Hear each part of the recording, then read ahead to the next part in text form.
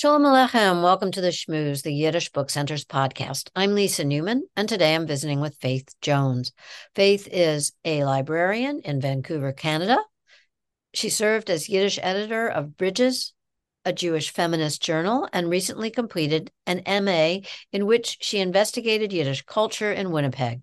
She is co-translator of The Acrobat, selected poems of Celia Dropkin. Faith's translation of Shira Gorshman's short stories has just been published by White Goat Press, the Yiddish Book Center's imprint. Welcome, Faith. Thank you so much for having me. Thank you for putting together a wonderful volume, Meant to Be and Other Stories by Shira Gorshman, translated by you. A really amazing collection, and thrilled to have been able to see it through to publication with you. And thought maybe we'd start off by giving a little bit of background to who Shira Gorshman was as a writer, a person, etc. Sure thing. So Shira Gorshman was spent most of her writing life in the Soviet Union, but she was born in Lithuania, in a shtetl, actually in a dorf in the countryside. Was largely raised by her grandparents. Um, Actually, that's also a very interesting story that she writes about sometime, about how she ended up living with her grandparents. It turned out to be a really positive thing for her because her grandfather educated her. Um, so until he died, she was able to receive an education, and that happened when she was about 14. Um, she moved to the big city, which I think was not Vilna. I think it was another city in Lithuania. That I can't remember right now. And she became involved in left-wing organizing, and within a year or so, she'd had her first child with her partner, and she and her partner had moved off to their baby had moved off to Palestine to work in an organization called Gudud Ha'avodah, which was a heavy work collective. So they did different kinds of heavy labor for the Jewish infrastructure in Palestine. So they built roads, and they did all kinds of physical labor to create enough infrastructure for Jewish settlement in Palestine. And this collective was very radical. They did not own any personal belongings. They just got what they needed from the collective. So, operated in many ways like a kibbutz, but they were a mobile labor brigade for the Jewish government. This collective eventually split, and she went with one faction to Crimea, where they started a farming commune called Voyanova, and was there for several years. By this time, she had three daughters, so she and her three daughters left. The partner stayed in Palestine, and while she was in Crimea, she met the person who would become her second husband, Mendel Gorshman, who was himself quite a well-known um, Soviet artist. So she married Mendel Gorshman and went back to Moscow with him and took her three daughters with her. And that's when she became involved in the kind of creative and literary life of sort of the Soviet Yiddish community. And she really got to know all kinds of artists and writers through her husband's artistic circles in Moscow. And that's when she started to write herself, and started writing stories that were, some of which were based on her own life, some of which were based on stories that she had heard from other people, and eventually grew to be quite a large oeuvre of mostly short stories, but also some novellas, and one full-length novel. Um, and she also later in life started writing essays and nonfiction, and finally moved back to what was now the state of Israel and died there. And her years were 1905 to 2001. So she lived a really long life and experienced so many of the upheavals of Jewish life in the 20th century. During the war, she was evacuated to Central Asia. She had just so many experiences that were just so much a part of what we think of as the defining moments of Jewish life. It, what drew you to her work? Um, well, to be honest, I think the first thing that drew me to her work was the sort of violence in it, the way it was so unflinching about women's violence, about um, when violence was okay and necessary. So, the first story I read is actually it's not in this collection because it's already been translated by somebody else, which is the story.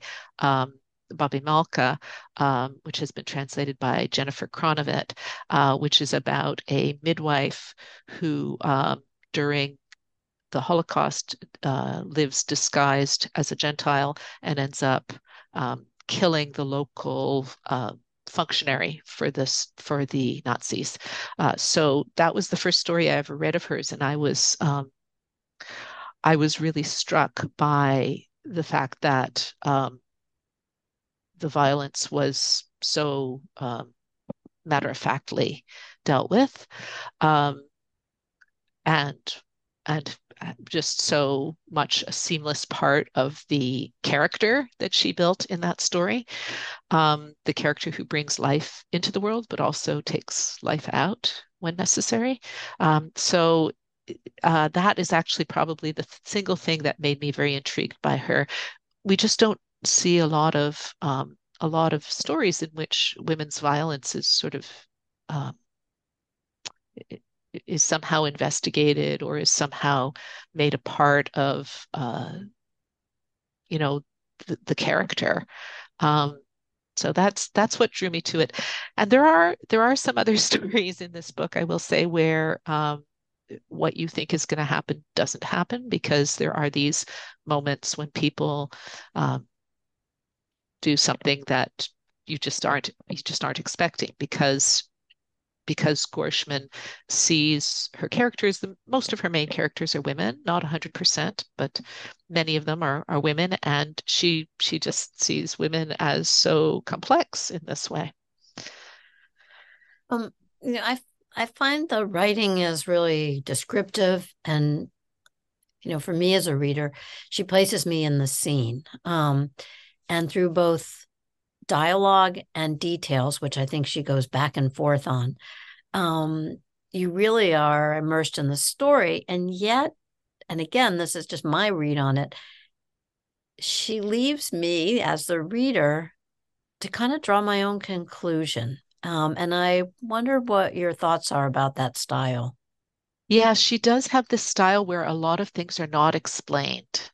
Something simply happens, and you are supposed to try to figure out why, what's happening. For example, there's a story about a family adjusting to life after uh, the Russian Revolution.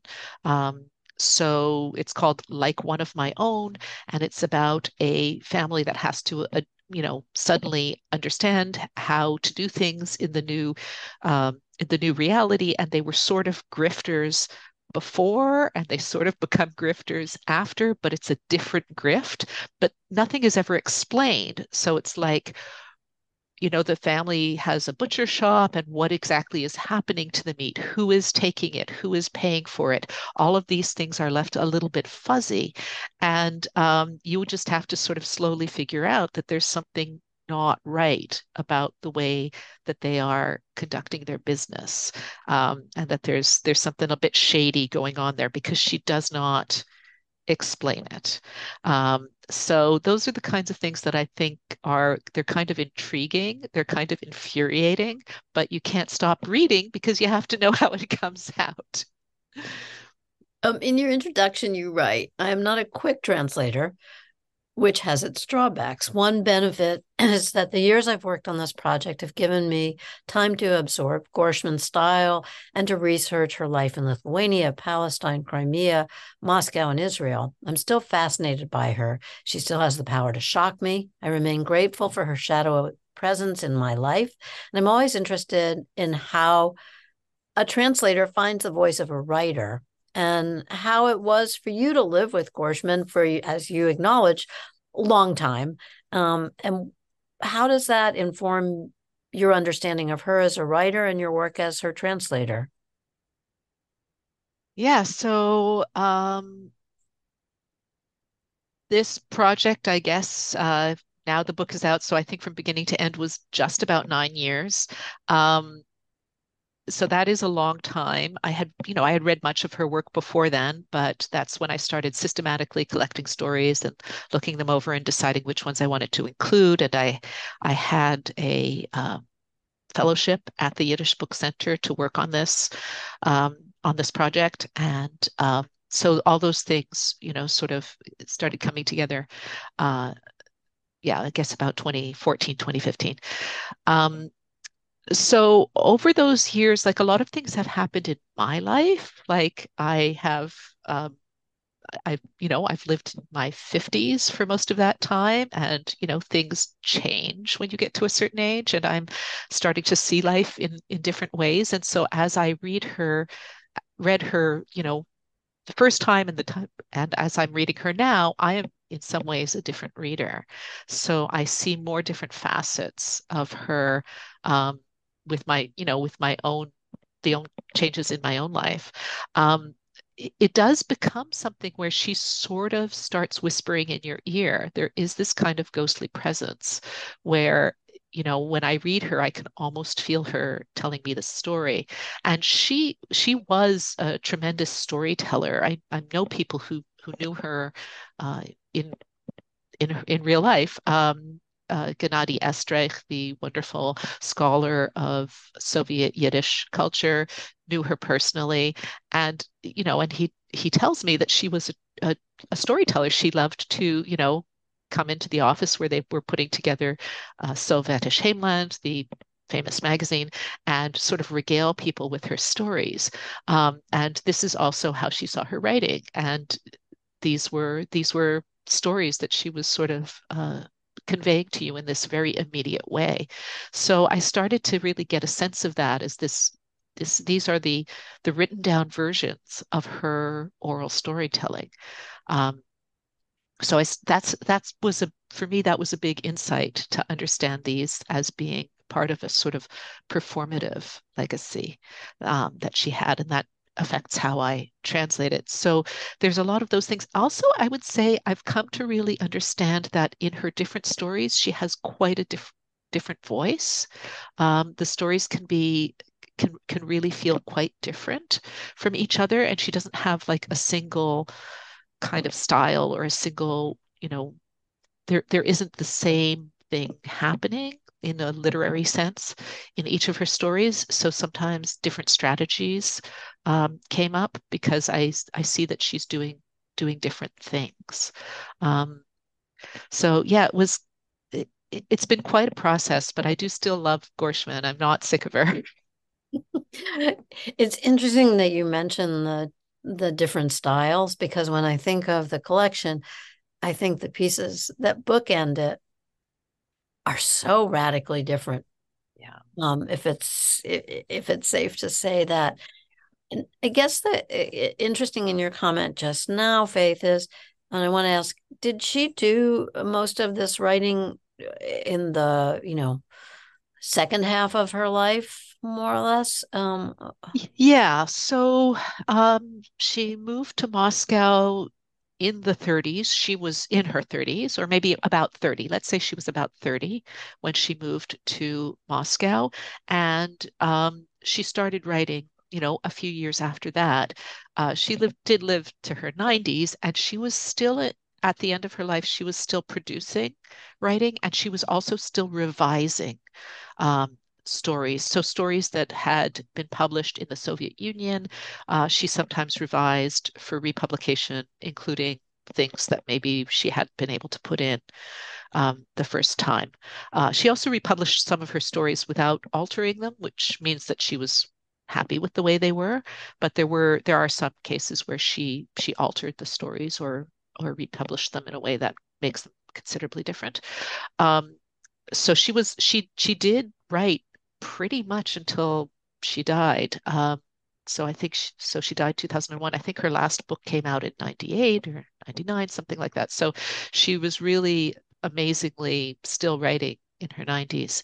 Um, so she was writing for a long time. Her first book was published in 1948. So she was at that time in her mid 40s. And what's amazing about that date is that it came out late in 1948. I have been able to find one review of that book in the Soviet Yiddish press. And then there was the what's called the freeze, the moment when Stalin stopped production of Yiddish culture on a number of fronts, and there could be no publication within the Soviet Union. And that continued for about 13 years, I think. And her next book was not actually published until quite a bit after that. I think it was published in 1974. So there was this long, long break when she was writing. She was still writing, but for much of that time, there was no periodical publication available to her, for example. Um, so she was, but we know she was writing because when that book came out in 1974, it's enormous. It's 400 pages of dense type. So she was clearly writing the whole time, but not able to get it out to anybody. So that kind of puts a bit of a hole in the middle of her what we know about her. So a lot of the stories we don't know exactly when they were written because they weren't published immediately. Um, so that's these are kinds of little problems with trying to really put together her literary history, um, is not entirely knowing how these stories or when these stories were written. But then after that, she published regularly, and I think altogether she had books coming out pretty regularly. I think altogether there are 11 volumes, some of which are republications, like the Israeli books, where she would include a number of republications of her earlier work, stories that she really wanted to reach an Israeli audience. So she didn't republish everything, but there are stories here and there that are published in more than one collection. She also had a collection published in Poland, which, and just to quote Gennady again, um, it seems as if that was a pretty common strategy by Soviet Yiddish writers to sort of get around a lot of the internal politics of getting published in Yiddish in the Soviet Union, because there were all kinds of sort of party apparatchiks who had to like okay things before you could get something published. But in Poland, none of those things happened, and Poland was an ally, so they did not see a problem with getting published in Poland, and they weren't punished for it. So she had a book published in Poland as well, and that reached a different audience again. So it's kind of interesting to see where those different books land, how she sort of molded them for her different audiences. Uh, but in all, I would say a very productive writing life. When we first spoke about this project, you discussed your desire, intention that the works be made available to students. And that was very important, and something that we absolutely took into consideration in bringing this out. Tell me what you hope for in terms of using this in a classroom situation, as well as, the general reader, which it was important to bring this out also as that addition. Yeah, so I currently work in a college library and I'm in touch with students every day. many times a day. And I just see how the right story at the right time can spark their interest in a way that can change their lives. And I don't know who's going to read these stories. I don't know who's going to need a story about a woman who attacks her rapist, um, and actually is able to achieve justice for herself. I don't know who's going to need that story, but someone out there is going to want it. And because students have very little money, I felt for them, I wanted them to be able to have this book without any barriers. These are the stories that I think, sometimes they might speak to somebody across all kinds of cultural divides, across time, and they might be meaningful. And we don't know who in advance, who exactly needs the stories. I don't know if the listeners might remember Rachel Minnis, who translates uh, Yona Rosenfeld. She taught English here in Vancouver at a college for many years. And when her students read her translations, they related very strongly to a lot of the dynamics in those stories. And Rachel has said that she feels it has to do with the way traditional cultures in some ways can reflect each other. So our students come from all kinds of cultures, and some of them might see themselves in these stories about Jewish life. And I also really love the idea of non-Jewish students having having this encounter with somebody like Shira Gorshman, where they might not know much about Jewish life or Jewish history, and there's this way into understanding it uh, through literature, and that's I think what we hope for. That's the best of what literature can do for us. I think it's such a great point and something that I've come to really understand since coming to the center, that there's a universality to this, and to that experience. I think it bears out, and we have a reading groups or public libraries, which primarily focus on work and translation. And these stories really reach a large audience. The story of, what it's like to be a refugee, what it's like to encounter and to immigrate into a new country, and how we carry culture with us. Um, so, yeah, I think hats off to you, Faith, for working so hard to make these available, because they touch different people in different ways, and you never know how that's going to play out. I guess the other maybe last question I have for you about this is, was there one work that was pivotal in putting the collection together? Yeah, it's a cheerful little story about starvation. Um, I've translated the title as Roommates, um, and it has to do with different Jewish families who've been evacuated to a large city in Central Asia. It's actually Kyrgyzstan, um, during the war, and different in the story, different Jewish people are sort of living together in the same house, and they start to show up. All the different fault lines within Jewish community show up among these different roommates, and and we also start to see the way that hunger is gendered, the way that there are different impacts for women, for children, than for men, and the ways that these things, patriarchy remains sort of intact and upheld through distribution of food. Um, so this story to me was it was really amazing. I just had never thought in that way about how a famine could be gendered, how there could be a feminist analysis of hunger.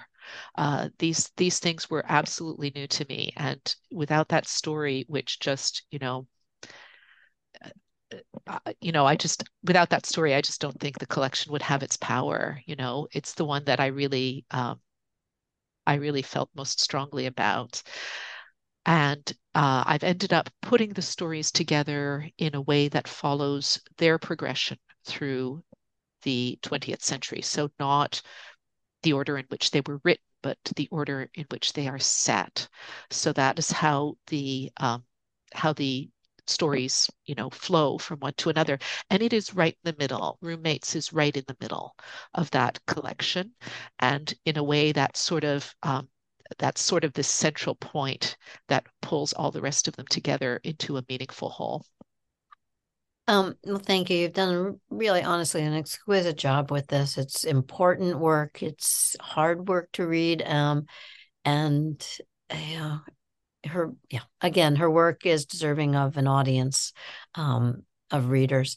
So for our listeners, Meant to Be Another Stories by Shira Gorshman, translated by Faith Jones. It's available at shop.yiddishbookcenter.org and at bookstores here and abroad. So get a copy, read it, and thanks again, Faith, for everything you bring to all of the work that you do. And we look forward to your next translation, whatever that may be. Thank you so much, Lisa. Always a pleasure to work with you.